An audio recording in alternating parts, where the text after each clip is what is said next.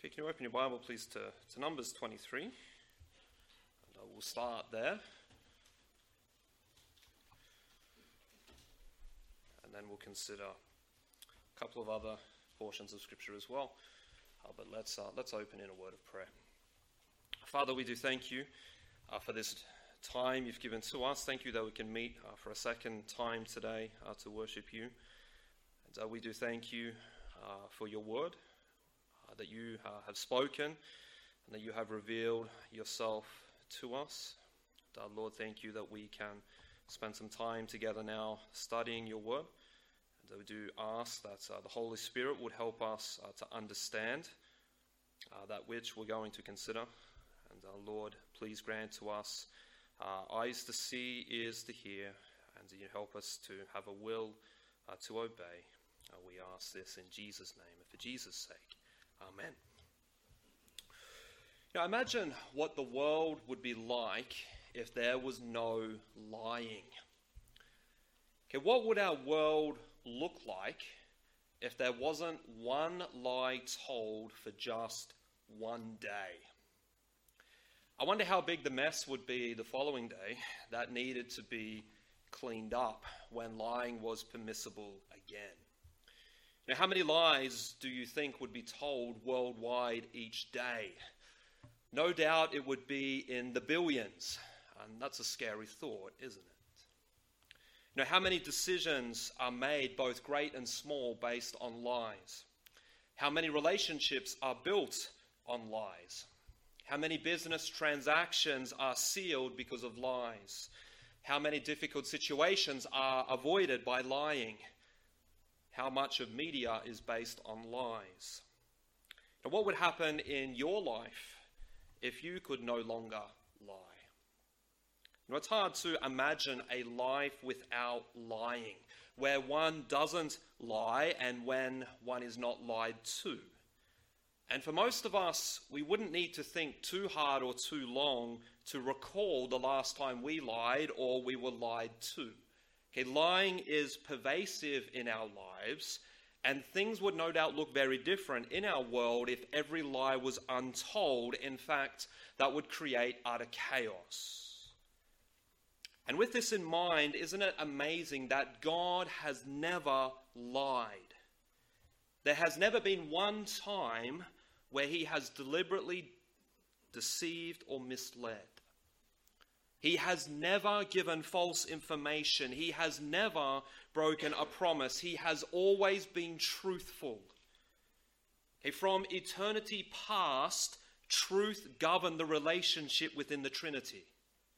From creation up until this very moment, he has never lied and he never will. Furthermore, Jesus was on earth for 33 years and not once did he lie. That is astonishing. And I'd like to show to you from the Bible that God can't lie and consider why this matters. So 4 texts of Scripture that prove to us that God can't lie. The first is found in Numbers 23 and verse 19. It says this: God is not a man that he should lie, neither the Son of Man that he should repent. Hath he said, and shall he not do it? Or hath he spoken, and shall he not make it good? Okay, these words actually come from the mouth of a hired prophet. He's internationally renowned. His name is Balaam. And he was hired by King Balak, who was hoping to use him as a weapon of mass destruction.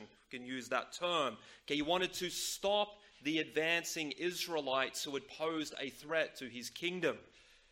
And his thinking was that he would pay the prophet, pay Balaam, to bring divine curses upon Israel.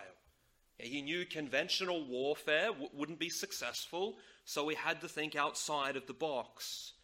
And he was hoping that curses from the gods would frustrate and hinder Israel. But Balak was growing frustrated and impatient. He'd opened up the coffers to bring in this religious hitman, but he had been unable to deliver. He had proven incapable of cursing Israel. He tried to curse the whole nation. Then he tried to curse a smaller group. And then he tried a different location, but it all failed. He was unable to exert control over the Lord. And there's an important lesson there for you and I. We don't control God. We can't manipulate God. We can't force his hand. God can't be dictated to by you or me. Just ask Balaam. And in our text, we have a message from God that was given to Balaam to pass on to King Balak. And isn't that ironic? God is telling Balaam what to do, not the other way around like Balak desires. And this is actually the second oracle that he shared with the king.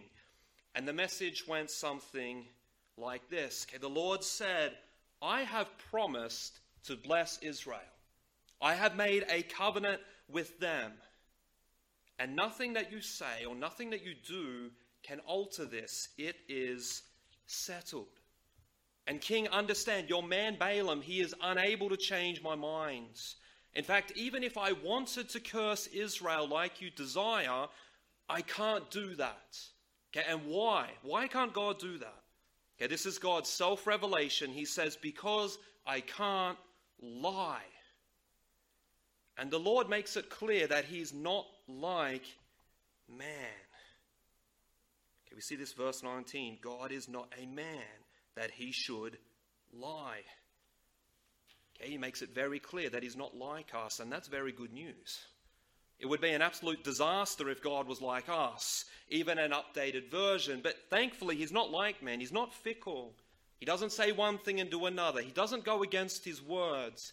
He doesn't lie. And hence he would keep his promises to Israel. Okay, he decreed that Israel would be blessed, and blessed they would be, because God gave them his word, and God cannot lie. Text number 2 is 1 Samuel chapter 15. So if you can turn there, please. 1 Samuel chapter 15.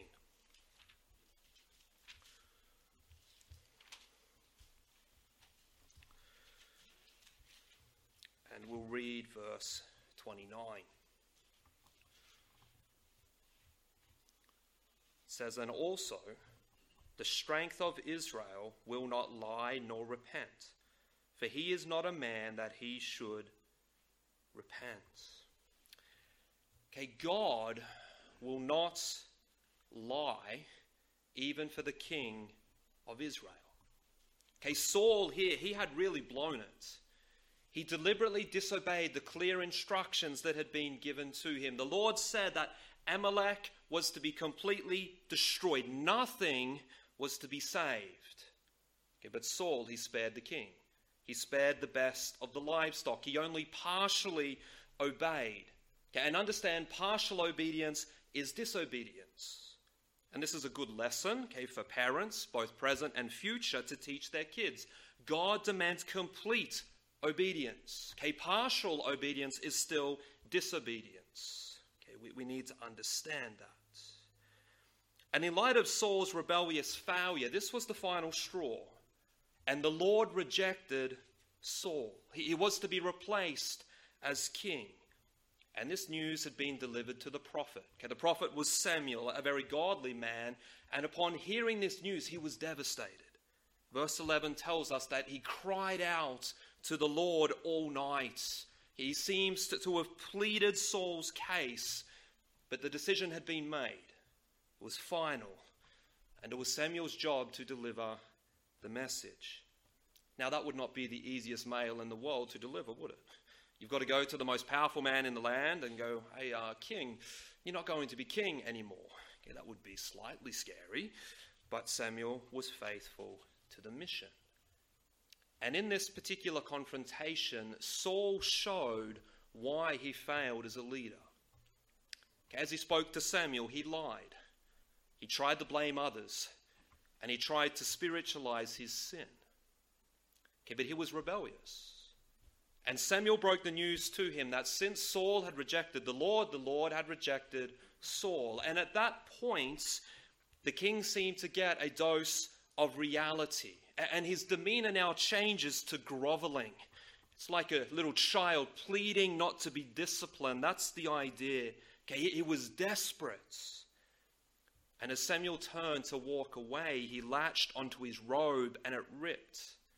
And this seems to be speaking of the tassels that God's law required to be on the robes. Can we read of this in Numbers 15, 38 and 39?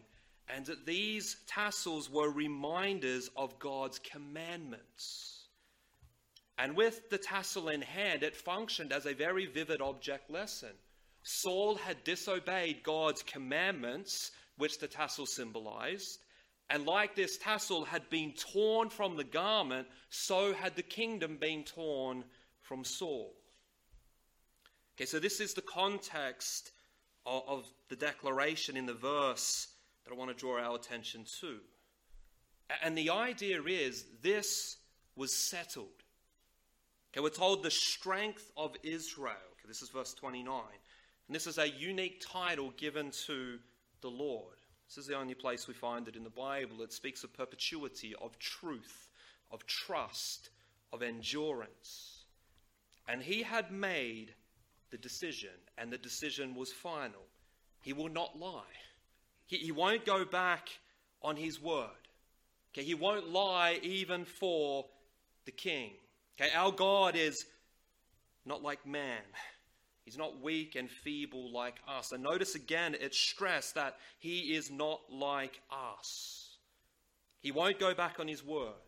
This judgment of Saul was sure. This was not a mere threat. This was an irrevocable decision.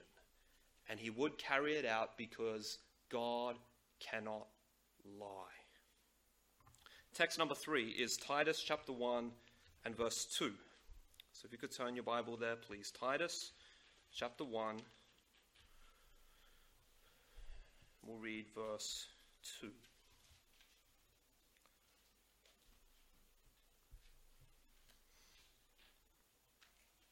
Okay, I'll read from verse 1. Okay, Paul, a servant of God and an apostle of Jesus Christ, according to the faith of God's elect and the acknowledging of the truth which is after godliness, in hope of eternal life, which God that cannot lie promised before the world began. Okay, Paul, in the beginning of this letter to one of his fellow laborers and key partners in the gospel, he commences with what is a kind of mission statement. And it states some of the key objectives of his ministry. And this was no doubt to encourage Titus to do the same thing. And in the first 2 verses, Paul says that he is an apostle for the sake of the faith of believers, okay, for the gospel and its practical implications, and for instilling the hope of eternal life. So there's a job description of sorts. Now, eternal life, which we read of in verse 2, it's one of the great promises of the Bible. You know, in the Garden of Eden, when Adam fell, it plummeted us into sin, and it resulted in death and decay. Okay, we're now sinners by nature, sinners by choice, and everything was cursed. And this demanded a divine rescue mission. And this was executed by Jesus Christ. And this rescue mission is about regaining eternal life, restoring that which was lost. Eternal life speaks of both quantity of life, okay, it won't cease, that there's no end, but also quality of life, being with Jesus and like Jesus.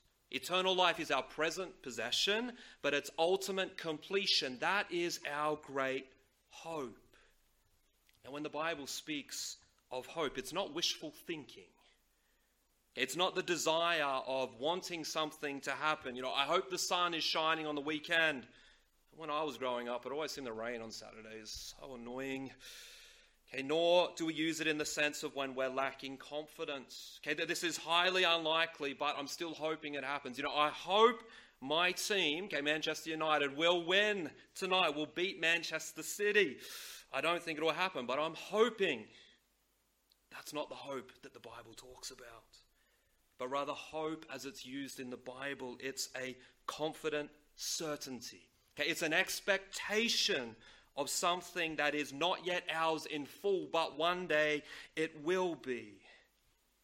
And it's something that has not yet happened, but it's guaranteed to take place. Biblical hope is an assured confidence. And in the text, Paul places all the weight of this promise of eternal life on the character of God. This is why it's sure. This is why we can be confident, because God does not lie. God has promised eternal life, and he will deliver. Okay, our hope of eternal life, it is founded, it is grounded on the character and integrity of God. Okay, and our God, he's not like Satan. Satan is the father of lies. He's a liar, he's a murderer from the beginning. But our God, he cannot lie. And it's not just that he doesn't lie, but he cannot lie. And this is the unshakable foundation of our hope. God cannot lie. Text number 4 is Hebrews chapter 6. So if you could please turn there. Hebrews chapter 6. And we'll read verse 18. It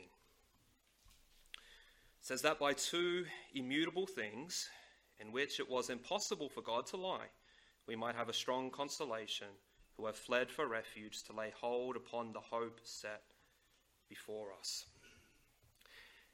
Okay, this portion of Scripture, okay, verses 13 to 20, okay, they are a body to be viewed together, and they function as an introduction to what follows in the following chapter, which is all about Melchizedek. But it's also an explanation of the basis of our full assurance of hope. Okay, this is mentioned in verse 11. Okay, verse 11 says, "And we desire that every one of you do show the same diligence to the full assurance of hope unto the end." Okay, and this portion of Scripture that follows, okay, is about proving why we can trust God. And here is the good news for us. Our hope, our assurance, does not depend on our stability or strength of our faith, but on the absolute trustworthiness of God's. And the writer uses Abraham as an example. And when the Lord covenanted with Abraham, he made an oath. And on that oath, he swore on himself. And when humans are trying to prove that they are telling the truth, that they'll often swear on someone's life or someone's grave. You know, I'm telling the truth. I swear on my children's life that what I'm saying is truthful. Okay, I'm sure you've heard something like this in your life. Okay, this was very common in Bible times. And if someone was super serious, okay, you would swear on a god. Okay, that was the strongest oath. And the Lord, he swore on himself. Now, he didn't need to make such an oath because his word was already sure, but he did this for the benefit of the heirs of the promise. But there was nothing greater than God could swear on than himself. And notice what we're told in verse 18. It says it's impossible for God to lie. It's impossible. This is unable to happen. So even if God, for some reason, wanted to lie, which wouldn't happen, but if he did, he couldn't. Okay, understand, God can't do anything that contradicts his person. And he is truth. Okay, this is one of his attributes. Jesus said, "I am the way, the truth," and hence he cannot lie. Okay, it's impossible for God to lie, because if he did, he would cease to be God. So there are 4 portions of Scripture that make it very clear that God cannot lie. It's impossible. But why does this matter? Why is this important? What are some practical ramifications? Okay, here are 4 points of application. Okay, number 1. It assures the truthfulness of the Bible. Okay, it assures the truthfulness of the Bible. Okay, we believe that the Bible is the Word of God.